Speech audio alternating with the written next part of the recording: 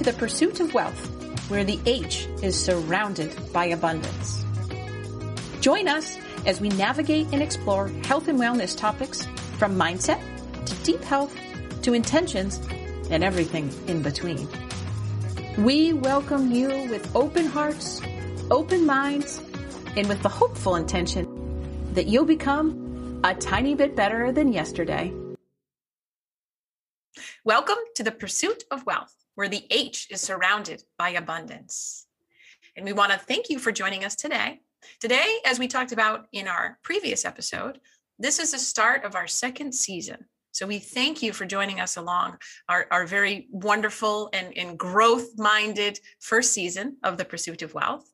And now as we enter the second season, as we had mentioned in our previous podcast, we're just changing things up a little bit. And we're going to be doing a lot more interviews because we find that this could be a great place for all of us to grow individually and together, collectively, in the tribe that we are in, right? We kind of like that word, don't we? So that all being said, we wanted to spend a couple episodes in the pursuit of us. And so what does that mean? Well, that means that you're going to get to be a little bit more familiar and a little bit more intimate here with your hosts, myself, Julie, and Johnny. And because Johnny always follows direction and is always on top of things, he's going first today. So we welcome Johnny to the hot seat. Not so much. It's not that hot. The tepid seat because you're wearing a sweatshirt. That's right. It's hot where I am. But yeah, so let's get to know Johnny Kline a little bit more. So Johnny is in his early career as a deep health nutrition coach and TEFL teacher, guiding clients through their nutrition, work-life balance, purpose discovery, and being more health conscious. He has trained with precision nutrition, along with studying in depth on the topic of nutrition and creating mindfulness to work and his life. He is a host on the Pursuit of Wealth podcast, as this is the pursuit of us, right? And he lives in Vietnam with his wife. So we welcome you, Johnny, as our host, but not today. Today, Thank you are the interviewee.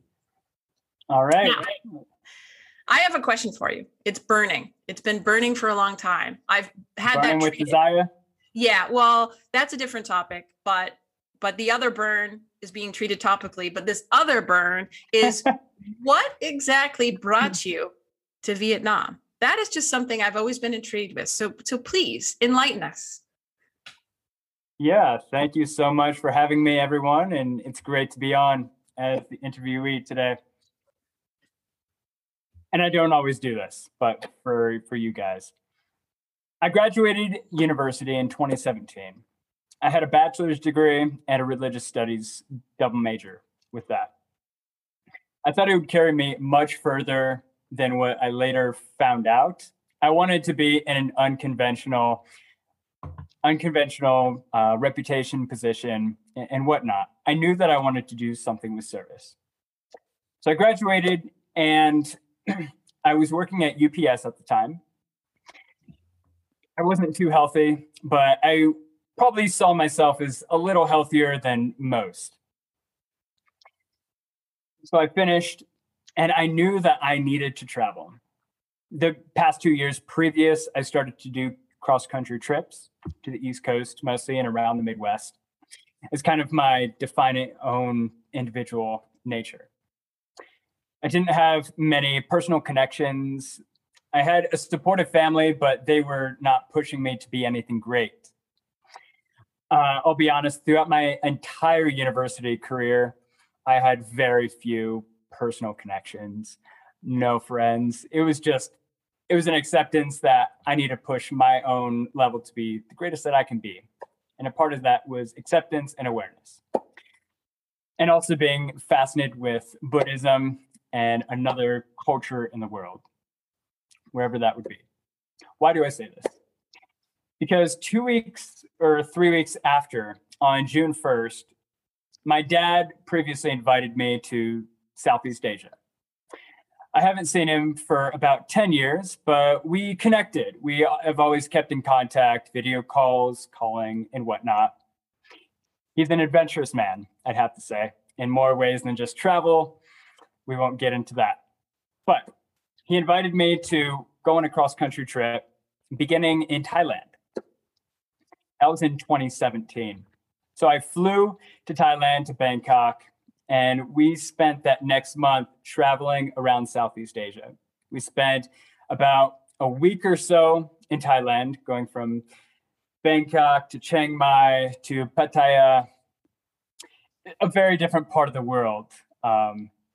If you've ever been, I mean, on the wonderful side, filled with Buddhist architecture, temples, beautiful beaches.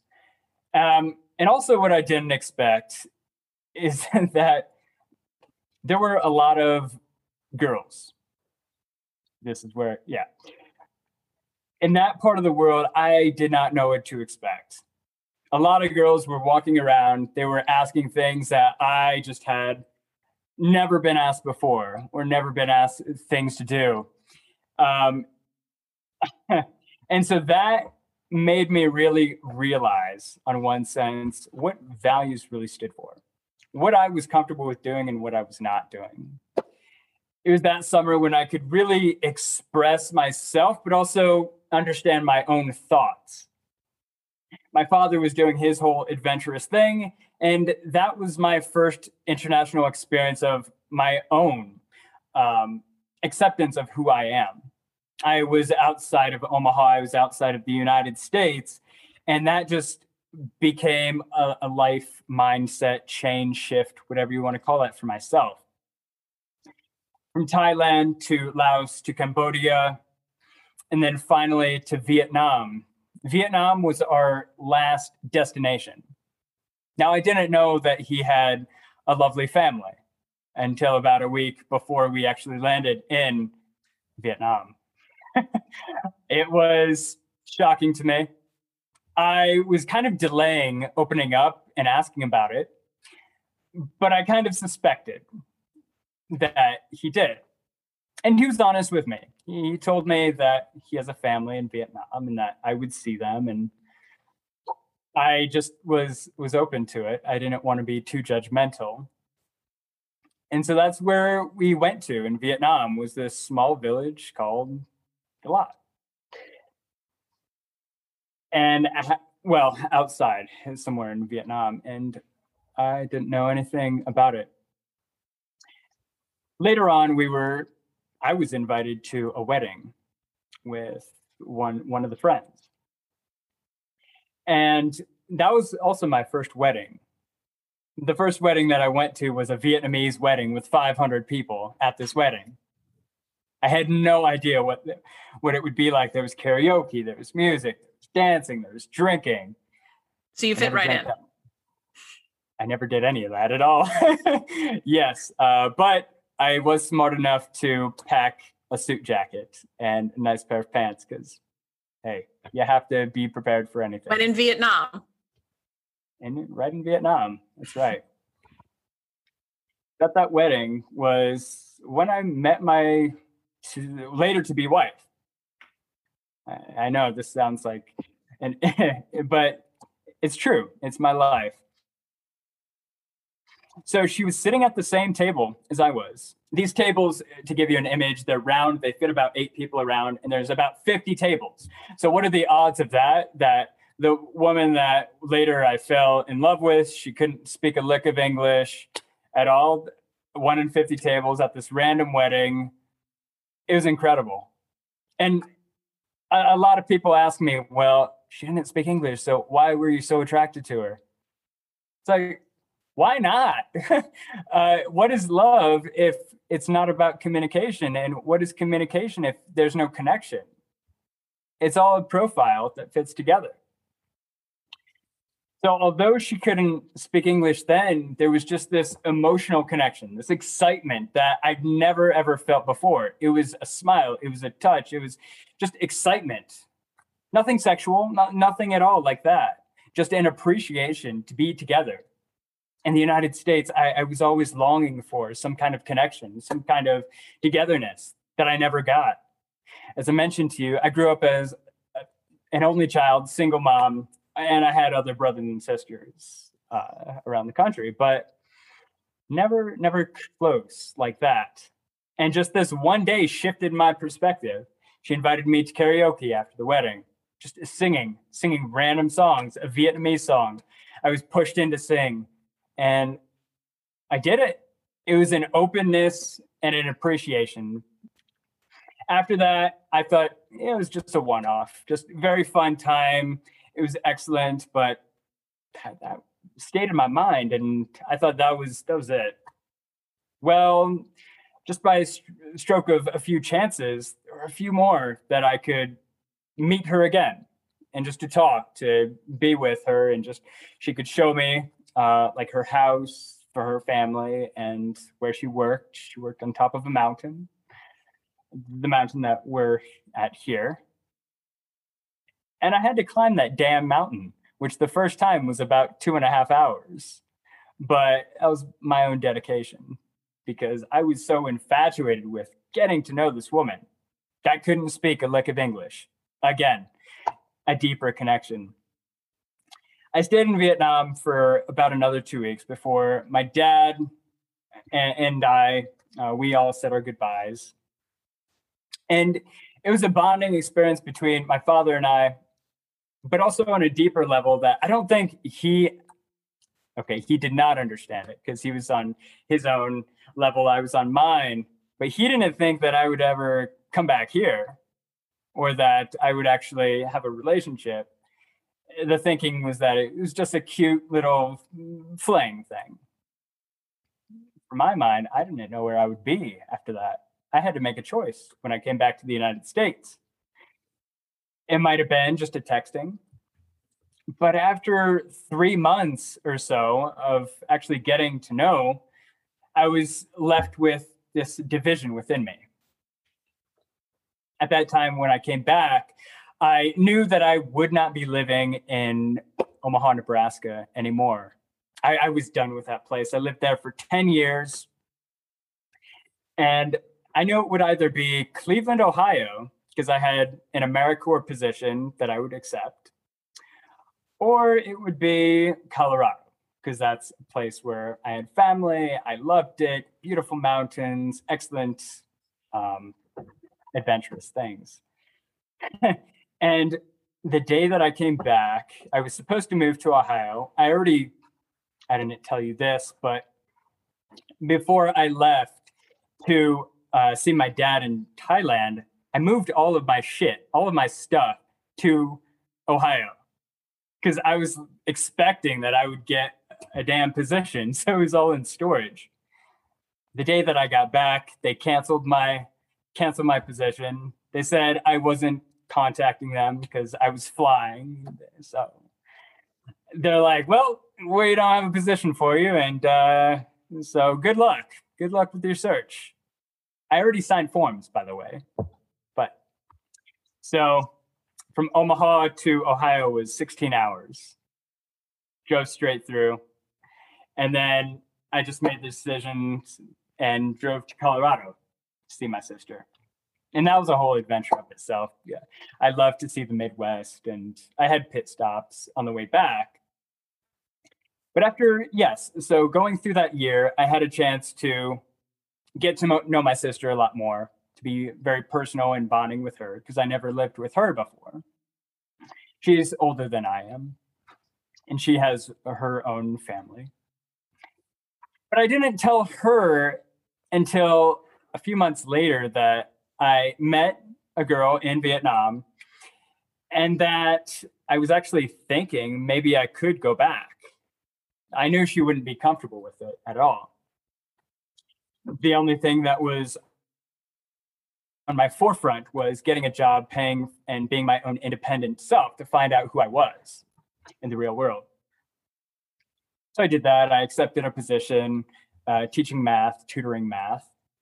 Again, this is way before health stuff. It was more about survival and just being independent.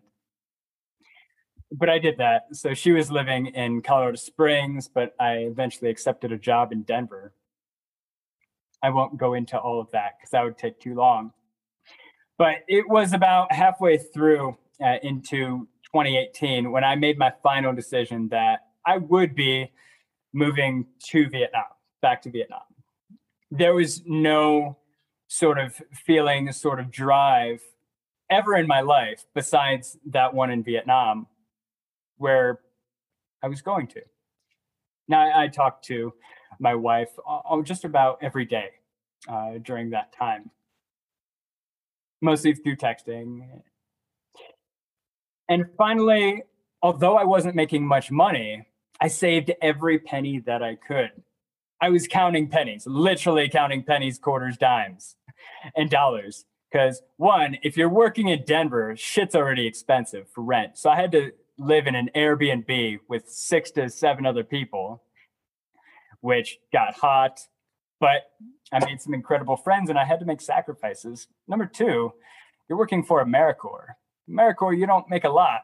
And they suggest that you donate blood to get some extra money, which I wasn't going to do because I didn't have an address. So I at least went to the blood drive. They're like, I put down my sister's address. They're like, oh, you live too far. You can't donate blood here. I was like, oh my God. Going through adventures like that. But it was great, you know. I lived near my grandfather. I went to all kinds of free festivals. I got a lot of my clothes, my t-shirts from volunteering at different events. Again, I love to do service. I'm in the service of others. That has been my mindset for a long time. I got my TEFL certification that summer as well, because that was the only way that I knew how to live abroad for a longer term, was to teach English. So I did that. I got my TEFL online through a wonderful company, and then finally had enough money to pay for a ticket and fly to Vietnam at the end of, I'd say the middle to the end of August of 2018. And that's where life for me actually officially began to be comfortable. It wasn't no longer out of survival or still finding myself, sure, but it wasn't out of survival. It was about being accepted and finally accepting myself and having a new place and a new identity. See, all throughout my life, I've always been trying to find my identity because I'd never had that social support in me figuring out an identity to live by. Sure, in high school, I would do high school musicals and plays, and that would be kind of my outlay of becoming interested in new identities and learning and modeling, being in choir, being in bands. But this time was not about modeling anything else. It was more about me. Still having that curiosity, but asking less questions and trying to find more answers. And that's eventually what led me to living in the city in Hanoi, living and teaching for a year, and then coming back finally a year later to my wife's hometown where we got married in 2019. And then after that, really started to become more interested about health, about mindfulness, and about figuring the hell out of what my role is in society outside of just working, having the weekend for relaxation, and what family meant and how I can be a role in family. So that's kind of where I am now in a nutshell. It's kind of a long-winded story, but that background is necessary. Very cool. And it's, you know, as someone who's moved internationally, I can certainly appreciate how life-changing that is. Even though I'm much older, I kind of feel that way some days about Italy. So as I'm relating to your story, you started to get into health. What really started to make that connection for you? And what do you think is like your favorite area of health to be involved in? Yeah, of course. So that whole thing really solidified in 2020 once coronavirus hit. I began looking at pictures of myself for the last couple of years. I've always been self-conscious. And it kind of gave me the same answer of my hair. When I came back from Vietnam the first time and that whole Southeast Asia trip, I was looking at pictures of like, damn, I don't look good with all this like hair falling out. And, I was young, so I shaved it off. Same thing with my weight. I was seeing myself gaining a lot of weight. And the year that I was living in Hanoi, and I was like, damn, I don't want to live like that. It's disturbing.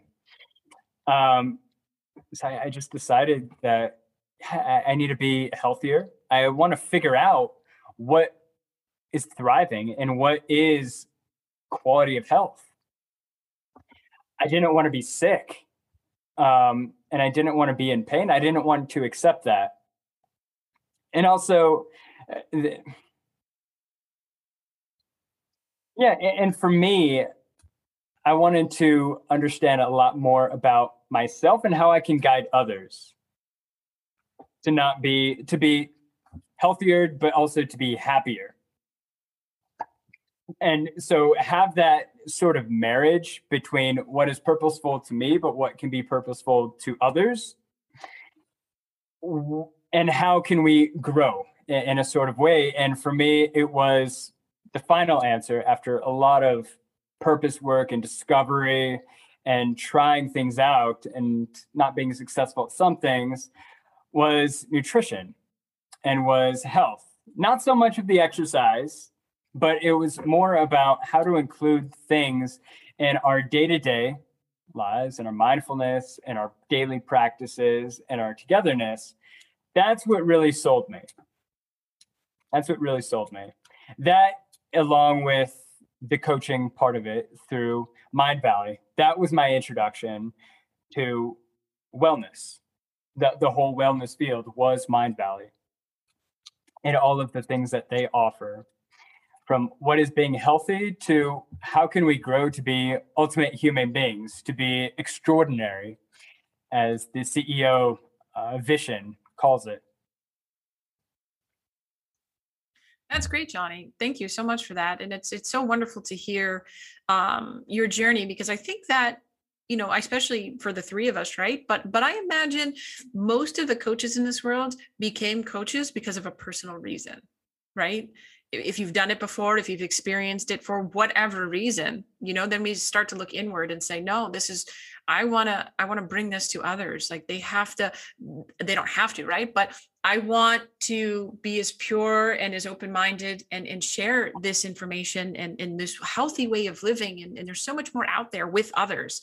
And it sounds like that's very much your story. And now I wanted to ask you, when you talk about, mindfulness and nutrition and things like that, you also had mentioned a bit of a Buddhism philosophy that you have. So how do those all intertwine with nutrition? Great question. It all connects because I believe that when we eat, it's our fuel. And we have to eat in a sort of way, and when we talk about nutrition, by the way, when I say it, I don't only mean the food that we eat. When we come to the deep health part of it, the deep nutrition, that comes to the social relationships that we have, the environment that we're a part of, the food and nutrients that we eat, as well as the connection that we have to ourselves, to society, to our work that we do. So it's not, when I talk about that, it's not just eating. And all of that comes together for me in a most mindful way. If we do it with intention, if we do it with compassion, if we do it with gratitude, having gratitude to where our food and our resources, our energy is coming from, and how can we budget that and give it to, that is all in one part Buddhism, or at least a Buddhist type philosophy that I don't think is largely represented. Yes, we talk about the physical, this is what you should eat, this is the plan that you should be on, and this is the nutrients that you should be intaking, sure. But in my understanding, in my coming forward to it, that really sold me was, what is the energy? What is the sense that you bring to what you're taking in? And though I wouldn't say I'm completely a Buddhist, I do take a lot of those practices and ideas, as well as other philosophies. I mean, the oldest food system, science, we call it, in the world is Ayurveda. And that spans over 6,000 years ago in the food that we eat. But even for them, they partnered the marriage between your eating, your energy levels, and the intention that you bring to it. And it's a scientific way of reading your energy level to what your body needs, not just on the physical level of solving your sickness or solving your hunger, solving your pain points, but to be thriving. And for me, any part of that is worth it. I'm always purpose centered. And that was another point for me is if I'm going to eat from now on, and this was not a luxury that I had when I was in America because it was survival, it was because of money. But now I'm very pointed on where's my food coming from? What was the process to get that food to me? And how is that personally being a nutrient towards my body, towards my energy, towards my clarity in mind, towards my productivity? I didn't have that luxury then, but I do now. And it shouldn't be a luxury at all. But it's an unfortunate thing that's become of it. And it's crazy that it's often talked about that low to medium income countries generally have worse health. At least that's what I was always taught. And then the countries with the most money generally have the best resources towards health and the best food. I didn't see that at all. It's so simple here. It's not a question of marketing. It's just a question of food and awareness. Mm-hmm. Having awareness is also a Buddhist idea. Awareness and acceptance, appreciation. That's cool. I love it. No, I feel that way about food too, because of course here in Italy is known for its food, right? And when I go back to the States, it's kind of shocking to see how expensive food is relative to what it costs here and how processed and manipulated it is compared to other places. I mean, what do you think was the most marked difference between the US and Vietnam? I mean, what was, obviously you were there because you enjoyed the country, you fell in love with your wife. But was there something specific about Vietnam outside of a job or your wife that really drew you in, that made you feel at home there? I mean, you've talked about some spiritual things, but I'm just wondering if there was something that really kind of stands out.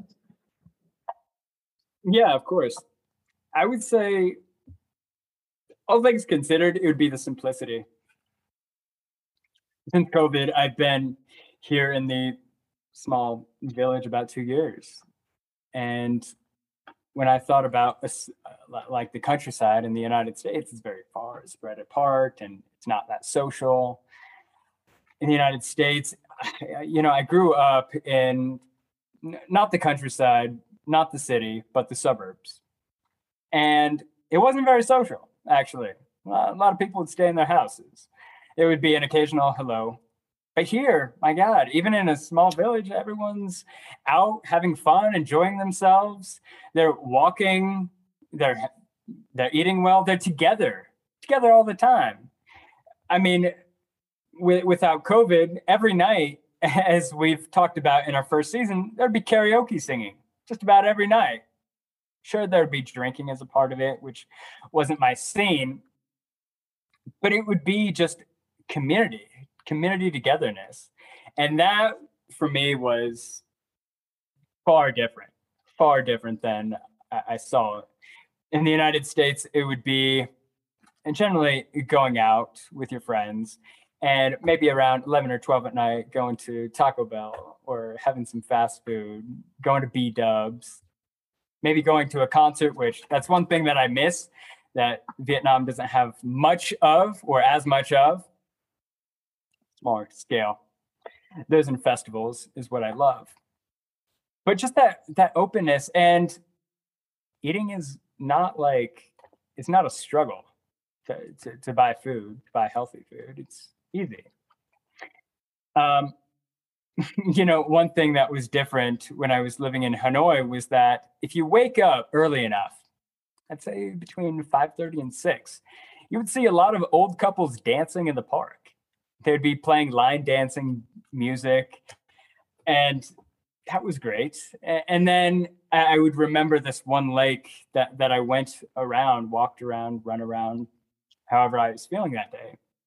Right at about 6 o'clock, there'd be a whole line of people just meditating with like this same chant, buzzing music that got annoying, but just that act of getting up and doing that activity every day. Sometimes people would be playing sports like badminton. I never saw that in the United States. And it was also a feeling that I had in Thailand as well.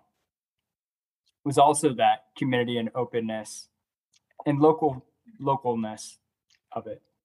That's what I wish, one thing that America would bring and have more of. So Johnny, perhaps you can come visit here and bring that to us and dance in the streets. I'll dance with you. Bring it home. Of course. Yeah, I'll do it. That's great. That's great. This Can't is so dance at all, but that's okay. Does it matter? It's still a form of expression. Isn't it really doesn't. From what I've seen, it doesn't matter at all. It's all good. It's all good. Now, let me ask you, when we talk about, this nutrition, this lifestyle and all of this, can you take us a little bit behind the scenes? Because I'm sure that it's not, a type of 9 to 5 or anything like that. So what sort of work goes into, everything that you have embodied and have done in spirit, mind, and body and all of that? What kind of work goes into that? A lot of consistency. As you and I've mentioned, I'm still in my early career. I mean, this has only been about a year and a half going. So I'm still trying to figure it out myself. But from what practices I've done is a lot of consistency. You really have to budget out your time from connecting with people and finding mentors and finding those that have been successful and learning from them a lot so that we can be building up and scaling our own practices. In the early career, there's a lot of nervous energy going on. Am I good enough? Am I enough? Do I have what it takes? Have I studied enough? Should I be doing more? And that's a division within the coaching world as well, is you should have your experience and you should have some coaching practices and just go forward with that. You're an action taker. There's the other side of it where there's a requirement or a feeling of a requirement to have certifications and trainings, degrees, to be going forward, to be feeling confident enough. And I've seen both sides. I've talked with people on both sides. And for me personally, I'm at a place, I'm finding the marriage between TEFL teaching, but also nutrition coaching and eventual holistic coaching for professionals, for college students, international students, and early career professionals, and finding their purpose. And so for me, I do a lot of studying because that is the way that I connect with. I'm not saying everyone connects in that way, but that's the way that I do. So that's why I went through the precision nutrition course for level 1, so that I can gain that experience, so that I can know the tools and techniques, so that I can be with a proper program. They know what they're doing. There's no bullshit with it. They have excellent resources, a lot of support, and a fantastic community where I could ask questions and be open with if there's something that I don't know. That's where I found a lot of wonderful nutrition coaches that are on here today, including Julie and you, Tiffany. But alongside with that, for me to really move forward, I need to be connected with the purpose side of it. And that purpose side of it is for ultimate growth, and well-being. And having that not only be my work, but also my passion and the way that I can grow myself so that I don't cause my own burnout. And without causing burnout, I do my meditations just about every day. I do try and work out, maybe not as often as Julie or you, Tiffany, but I do try and work out 3-4 times a week whenever I can. And above all, eating well, eating mindfully, and being an asshole about my nutrition. I'll be frank with you. And that was not easy. When I first chose to give up rice for 6 or 7 months, as well as a number of other salty snacks and sugary things, I was in the, I guess you could call it an addict, or I guess you can call it like a comfort eater. I liked my snack cakes. I liked eating the instant noodles, but I had to be a hard ass and say, there's a better way. And now looking at it, I have a much better option for myself. It's a requirement that I had to change. I'm still working at it. And everyone has their own feeling and their own choice, their own perspective. But for me, it comes with being a hard ass, if I can sum up. Yeah, that's true. Meditating so that I can separate my frustrations, my feelings, whether good or bad, with my own personal way going forward.